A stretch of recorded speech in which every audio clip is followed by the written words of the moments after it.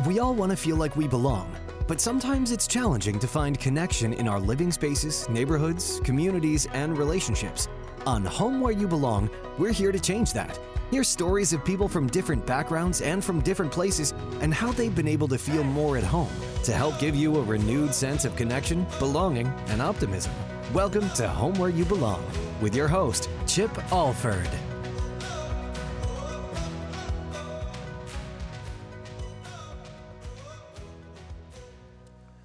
According to the book, This Is Where You Belong, Finding Home Wherever You Are, 1/3 of Americans don't know any of their neighbors by name. I interviewed the author, Melody Warnick, in episode 1. If you haven't listened to it yet, I encourage you to go back and check it out. According to one study quoted by Melody, when you're friends with your neighbors, you're 67% less likely to have a heart attack and 48% less likely to have a stroke. My grandfather, father, and several uncles all died of heart attacks, a few in their early 50s, so it's definitely in my best interest to get to know the people on my street. That brings me to the two neighbors who have become two of my greatest resources and two of my favorite people.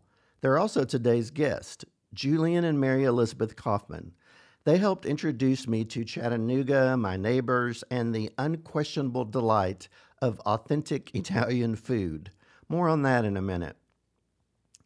Equal parts American and Italian, Julian is a Georgia native who serves as football, track and field, and strength training coach at Baylor School and owner of Forte Fitness, a personal training business in Chattanooga's North Shore.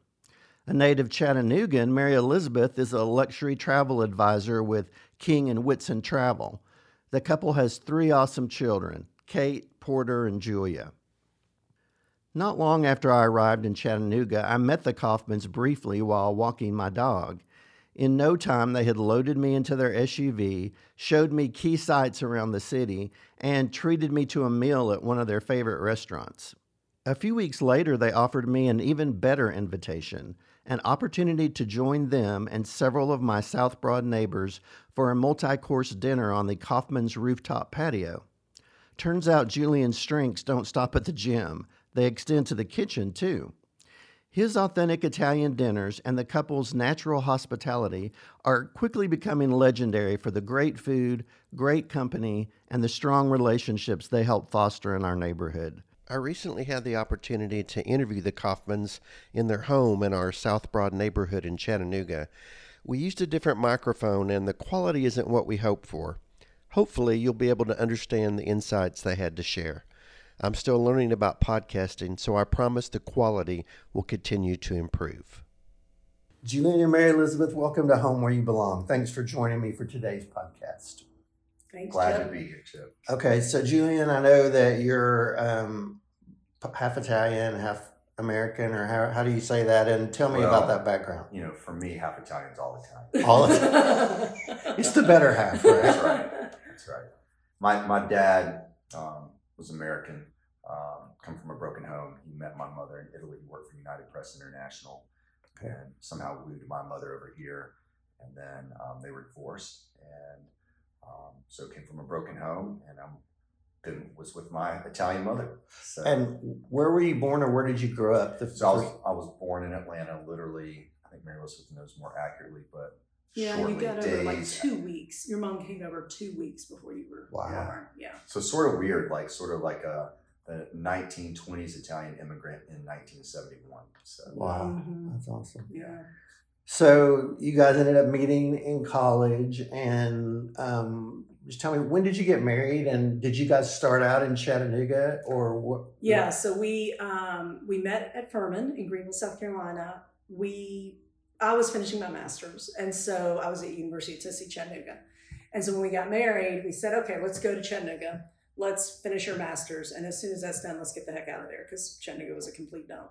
And I grew up here, and I mean, everybody who knows it knows that it had a long way to go in 1993. And actually, Senator Bob Corker, who was the mayor at the time, started the revitalization of Chattanooga around the time we got married. So we get married. I mean, in the late 1960s, National Geographic had Chattanooga on the cover as the dirtiest city in the United States. Wow. Yeah. You know, all the steel mills and the pollution, and on the cover, it going over Old Jotty Bridge, it looks beautiful today. It just looks like a dark sky on a sunny day. So we were definitely wanting to finish my degree and let's leave.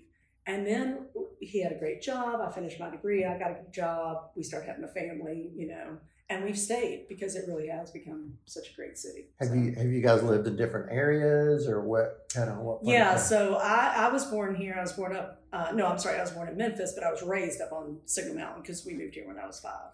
And we lived downtown close to UTC for just a couple of years. Beautiful old apartment. Yeah, beautiful old apartment. University of Tennessee, Chattanooga, for right. those who don't know. And then we moved up on Signal, bought our first home. We moved away for 1 year for a football coaching situation Julian had. And really, me more so than the two of us together, I missed being here a lot. I mean, I had family and friends here.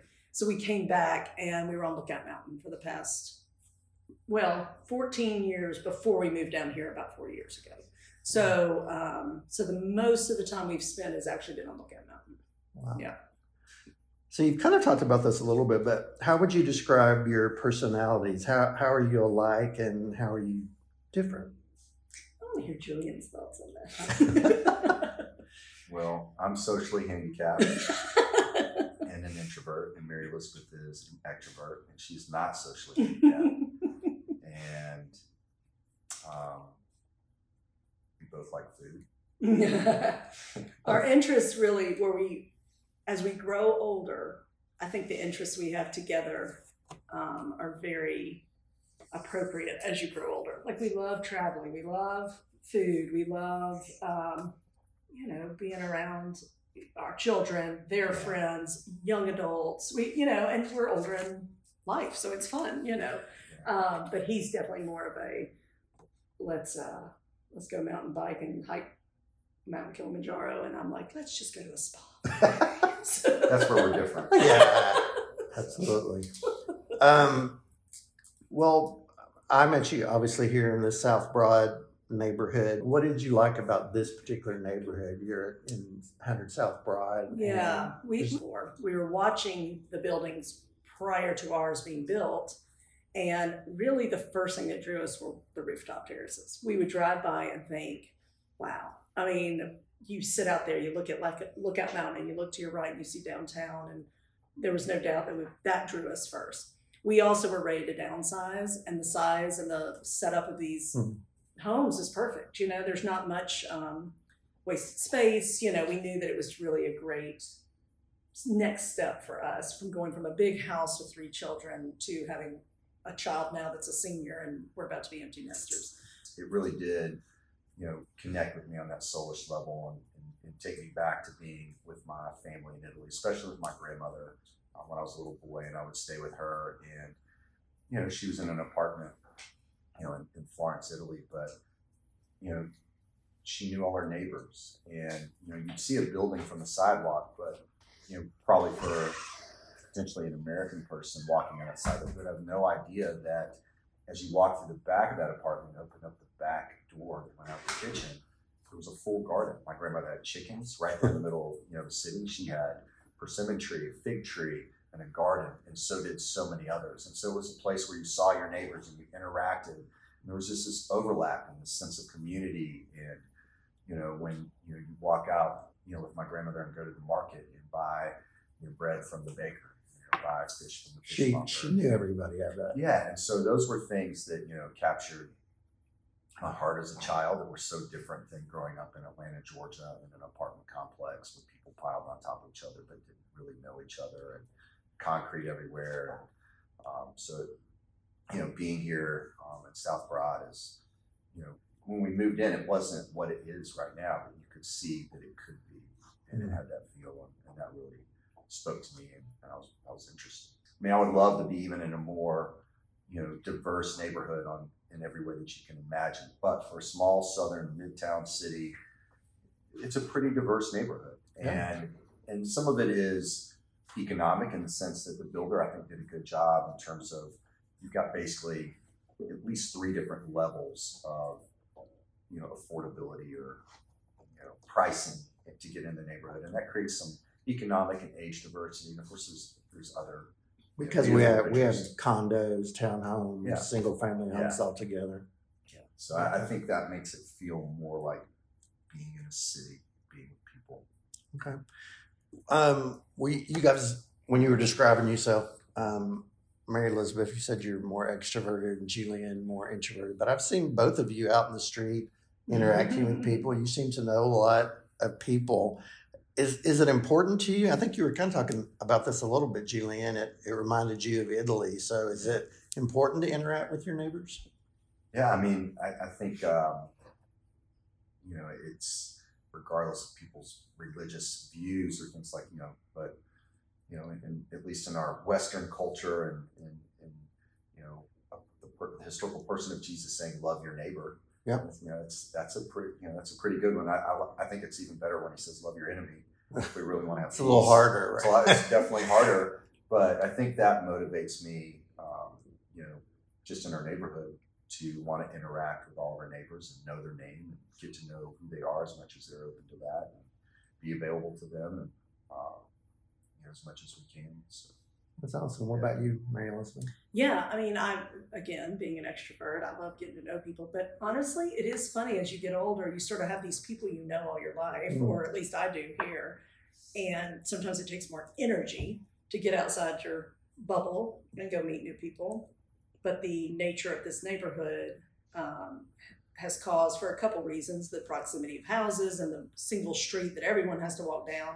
But actually during COVID, we were all in here, we were all quarantined in here, and you really got to know people. And to me, this is what neighborhoods of the 50s were like, when there were no cell phones and nobody's going inside to, they have their meals and then maybe they come out and the kids are playing in the street. I mean, that doesn't happen very often in America anymore. So, we've got a uniqueness in the sense that we're literally experiencing that downtown, which is very rare, in a downtown setting. So, and I think that, Chip, what you're, this idea of home, I think that that's the deepest longing of the human heart. Sure. Is that sense of home, and it can be as small as, your work day. And even if you're passionate about your work and you've had a great day at work, there's still a longing just to go home, right? There's something about the rest of being home. And, in this neighborhood, it's interesting too, like to me from a design perspective, design is so essential to someone's experience and feeling, the soulish feeling of being at home, that Broadway with it's bricked, and plants and greenery, but proximity and, I think all those things help make it easier for us to get to know, to do that. So like the other part that, really spoke to me again, in my ethnocentric Italo view is, the one of the big parts of the Italian culture is called the Passeggiata. And, in the afternoon, after 5 o'clock and after dinner, you will see Italians out in the squares and in the Broadways strolling, together, and you'll see every strata, of a populace and, all ages. You'll see, elderly, husbands and wives, arm in arm walking together. And you see that in our neighborhood where, in the evenings, people come outside, it starts cooling down and your day's over and you're home, right? And you have that sense of rest and you get out and we stroll. And how many times have we strolled along thinking, we're going to just take a short little walk after dinner, but we, it's 30 minutes, 45 minutes, 90 minutes later that you get home because you interact with your neighbors. And I think that, in our busy culture where sometimes maybe that seems like an inconvenience to people, it's rich. Yeah. And it adds layers to that sense of home. Absolutely. So the Italian word, you say Passeggiata. And how does that translate? Yeah, so like community or like it's going on your passage, right? Okay. And giornata. So it's like part of your day doing this, and it is part of the Italian day. It's part of the rhythm, and it's become very much part of the rhythm in our neighborhood. Yeah, absolutely. Yeah. Okay, you mentioned dinner a second ago. Let's talk about those Italian dinners. So, can you tell our listeners about where did that idea come from? And do you remember how it got started? Yeah. So the specific way that we're kind of doing this dinner really comes from Mary Elizabeth's idea during COVID, when we were we were separated. And, we'll joke about, oh, wouldn't it be fun to have a restaurant? I would never do it. And then we would talk about, oh, what would be a great restaurant? Mary Liz had the greatest idea. I thought it was. We would call it Venti, which means 20. There's 20 regions in Italy. We thought, well, what if every month we just focused on one region of Italy and did an entire Italian meal, which the rhythm of it is antipasti, what you have before the pasta, what you would normally see is cured meats and cheeses, and maybe different vegetables and things. And then you have primo piatto, which is typically your rice, pasta, or soup.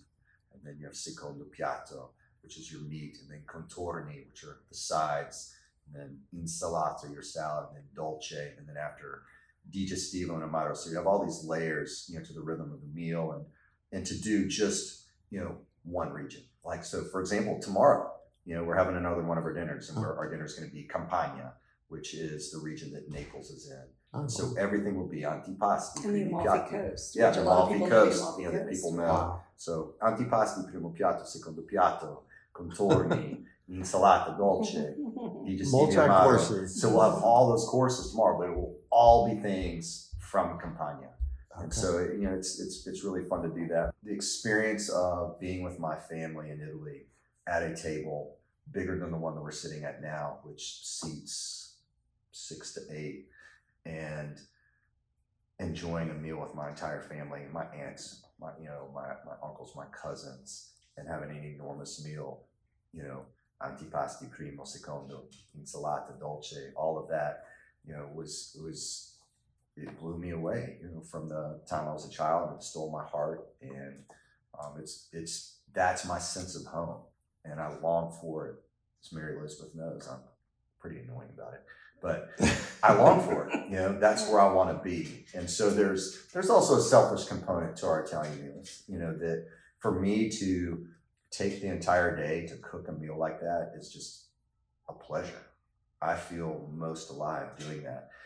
But it is tied to all of you in the neighborhood that I love, and to be with you, but to do something, that, my aunts in Italy and my grandmother, the amount of love that I felt, that they gave, and the time and the detailed preparation, making pasta by hand, and,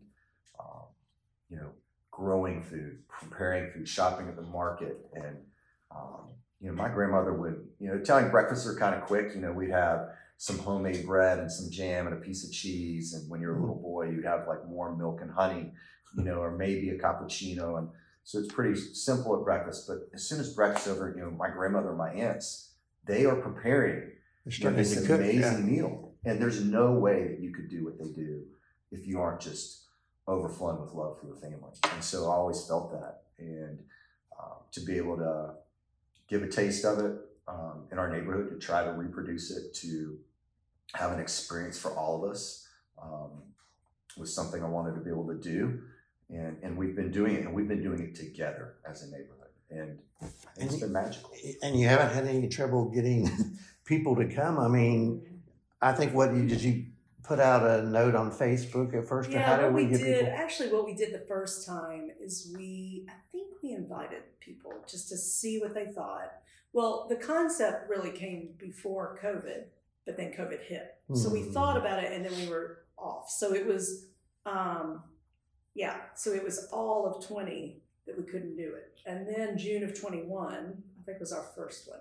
And we decided Liguria. And we if anyone don't likes remember pesto, the region. If people like pesto, that's where it comes from. So we ended up just inviting some people to say, we all chip in $20, bring a bottle of wine, and let's, have a meal.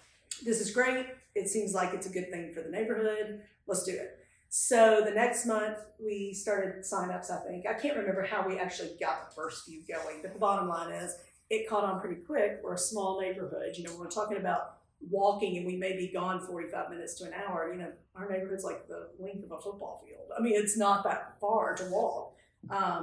So the word gets around quick. And so through Facebook, you know, we just start posting, hey, we're going to have these meals. We did it month to month for a while. And then finally we were like, well, it's pretty popular. Everybody's trying to get one. So let's do 3 at a time, because that's about as far out as we can probably plan. Let's put 3 months up at a time, let people sign up. We did raise it up to about $35 because we wanted to at least break even. And still a bottle of wine. And we encourage people And to see if you can come you even had a waiting list, right, for people to get in. Yeah. This month, actually, we have 9. At first, we were having 8 because it was just a good round number around the table. Sure. And then we realized single people, couples were taking up the space. And I was like, we're going to make it 9. We're going to make it an odd number. So when we made it 9, we literally probably have some single person every time, which is great. And then we have a waiting list of like, I don't know, 7 or 8 this month. So it's really, I mean, it's impressive. Part of it, though, is I think the community's just, this is one of our outlets to get to see each other, you know, which, at the dinners, which is fun. Speaking of that, I mean, I've only lived here, well, I guess a couple of years now, but I've never met this many people so quickly. And part of that is through the dinners. And one of the things that I was impressed about, in addition to the amazing food and wine, is the conversations that people have. People really seem to open up. Do you think it's partly because of that whole experience of having a big meal together and courses? I think a lot of it is we are a culture of more individualized pockets, whether it's me and my immediate family, you know, me and my one friend, you know, the one person I see at work. The communities such as in Italy, there's more of this community feel. That's why the Passeggiata that he was talking about is so popular, because you get out and you see tons of people. And I think there's just such a longing for people to connect. I mean, it's obvious. We can see it in our culture. There's a longing to connect.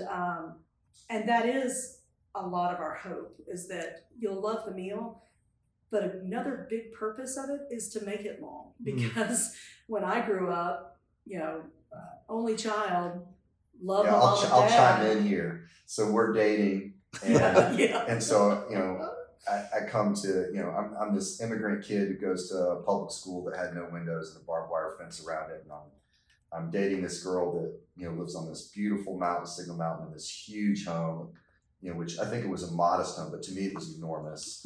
And you know, she went to a private, you know, high school and then a private university, and we're having dinner, and it was interesting to me. It felt like, you know, I didn't really say anything, but I'm thinking it like, this is like a gas station. This is these people are preparing something. The mother is preparing this as quickly as possible, and I love my mother-in-law. She's passed away, and I miss her, and I love her so much, and dearly so.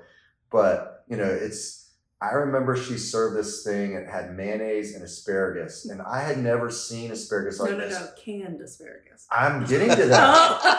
I just said I've never seen asparagus like this. Because it was in a can. Because, you know, no wonder people don't like asparagus, because if the color of the asparagus is huge green, you know, you don't really want to eat it. But it was, you know, everything was, they ate, you know, it wasn't beautiful food. It wasn't high quality food. And they did it quick, like it was a gas station. We're fueling up, you know, because that's what we have to do. And then everyone, you know, my mother-in-law went to the bedroom, and Wheel of Fortune was on, and she folded clothes, and my father went downstairs in the basement, and he did woodwork. Nothing wrong with any of those things. 30 minutes is a long time for an American dinner. No, it wasn't 30. It was 15. Yeah, 17, maybe 17 minutes. I don't know. Yeah, but so that's part of it. That's the difference. Is that, as, you know, when we got married, poor Julian, I mean, I didn't know how to cook. I didn't know anything. And he came from a family where, you know, everyone knew how to cook, but also being, you know, a child that had a mom that was at work all the time, he was cooking for himself half the time. Yeah. And so it was a learning curve, to say the least, about cooking. But when we went to Italy, when we would, you know, talk about the way he was raised and meet his grandmother and meet the family and how they got together. And then, of course, now you can see a documentary any day of the week on Italian culture, and you realize they really do sit down and they have these big meals, and they're planning the next meal as they're eating that meal. Right. And so for us, it was get the the TV's not on. I know. Why would you not have a little black and white turned on to Channel 3? I don't understand.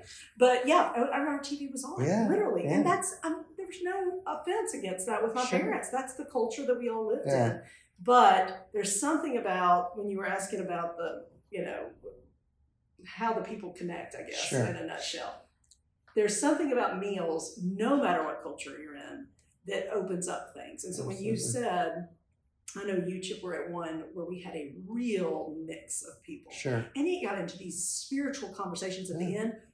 I don't think any of us were on the same playing field, and it all came together. The conversation just funneled into this one, like, yes, I want to hear that more about you.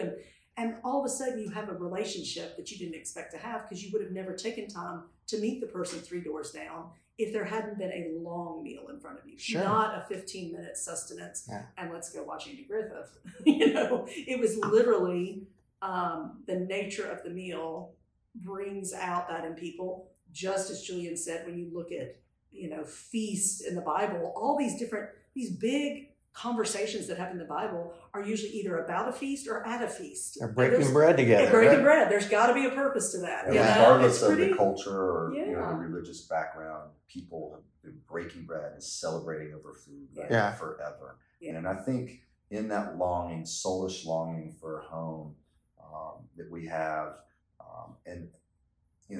I think one of the most beautiful things, of a sense of home, a sense of heaven, is when there's unity and diversity. Yeah, right? And I think that we have a moment of that, when we're at the table where there's a diverse group of people for all kinds of various reasons, but there's unity for a moment, right? And I think the lingering over food together, and we're not in a hurry, and we're next to each other. We can see each other's faces and eyes, and we begin to ask questions. I was a little surprised, though, how open people were. I mean, it was great. And some people shared spiritual stories, business stories, other personal stories. But it seemed more, it was like people sharing, not trying to convince you of a particular point of view or something. It was just, this is who I am. Which is such a breath right now. Yeah. In our culture, everyone's arguing their point. Yeah. Everyone. And I've not felt that. Not at all. And to think, I mean, we don't want anyone to feel pressure to share your story. Spotlight's on you. Take the mic, but have a glass of wine. Yeah, exactly. Yeah, they usually loosen up a little bit. But it has been really sweet for a few neighbors who have said, "I haven't told that story in 20 years. I haven't expressed that to someone in so long. I haven't really." They've told us. I mean, we've got the advantage of being at every one of them, so we get to hear all these stories. But that's why when we have another one, we say, "Hey, I know you two have never been at one together. Tell your story that you told us," and it's just really sweet. That vulnerability and getting to know each other, because we all experiences, our mistakes, our fallibility, our losses and pains we've had, and even some of sometimes the ways that we've been able to get to know a neighbor. And they're going through something really difficult at the time, and then they feel more welcome, to come and stop by our house, and when you have a moment where someone's going through something really difficult and they feel like they can cry with you, right, and hug them in a more, meaningful and human way, and those are, some of the experiences that have grown out of this. But people have dealt with some real losses. People have gone through or going through divorce. People have had suicide in their families, children. There's been some serious things that have really been shared, and just the vulnerability that people felt, the safety in this experience. I think again, you don't do those things if you don't feel at home, right? It's been fun. We met a new neighbor the other day. Yeah. And we were talking, shooting the breeze, went on, and then finally something came up about the dinners from our end. Mm-hmm. He said, "Oh, I've heard about y'all. Y'all are the ones that do the dinners. Everyone told me that's how you meet people." And we were like, "Good, that's what we want it to be." Okay, Thou, this has been awesome. I have one final question, and it's a question I try to end every interview with podcast guests, and it's pretty simple. It's, what is it that makes you feel most at home? And either one of you can go first or chime in together. Yeah, I mean, I am most at home when I'm just with Julian. I mean, that sounds, sort of cheesy, and I'm trying to keep him cooking for me or something. Like let's bribe him so he'll keep cooking. I agree. Mary, this is definitely my greatest sense of home. Yeah, when I feel like nothing alone for more. Well, I hope our kids definitely feel much love. But I married Julian. I didn't marry Kate or Porter or Julia. That's who I want to be with. And as they get older, I love to see them go on. All these parents that they're crying and they're upset about their children going off to school. And I'm like, you knew what you were signing up for. Yeah. You knew that at 18 they're leaving, right? Because I told my children I didn't marry them. That's right. That's right. Mary Elizabeth was joking earlier because I bought her flowers this week. And she said, "You bought them for no reason." No, I bought them for the reason that it's like you just said. This is the person that makes me feel most at home, right? In my most vulnerable, right? In the things that are the most not right about me, this is the person who accepts me the most. Right? Yeah. Right. So it's definitely home. There was a couple that just moved in here in the past 6 months. And they've moved a lot, I want to say 15, 16 times throughout their marriage.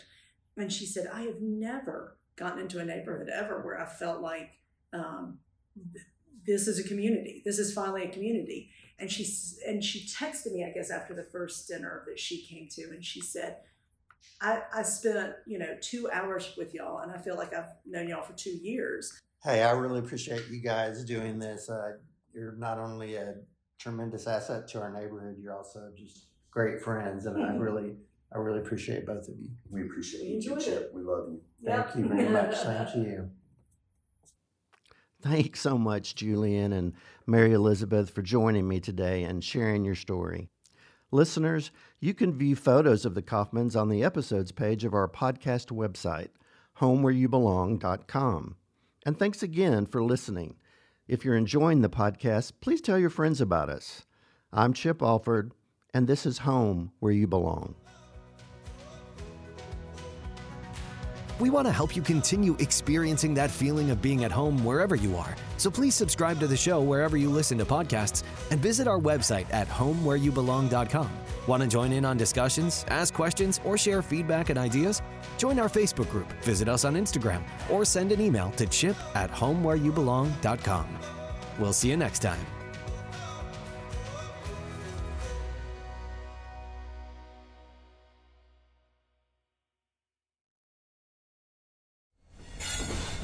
Proud member of the Podnuga Network.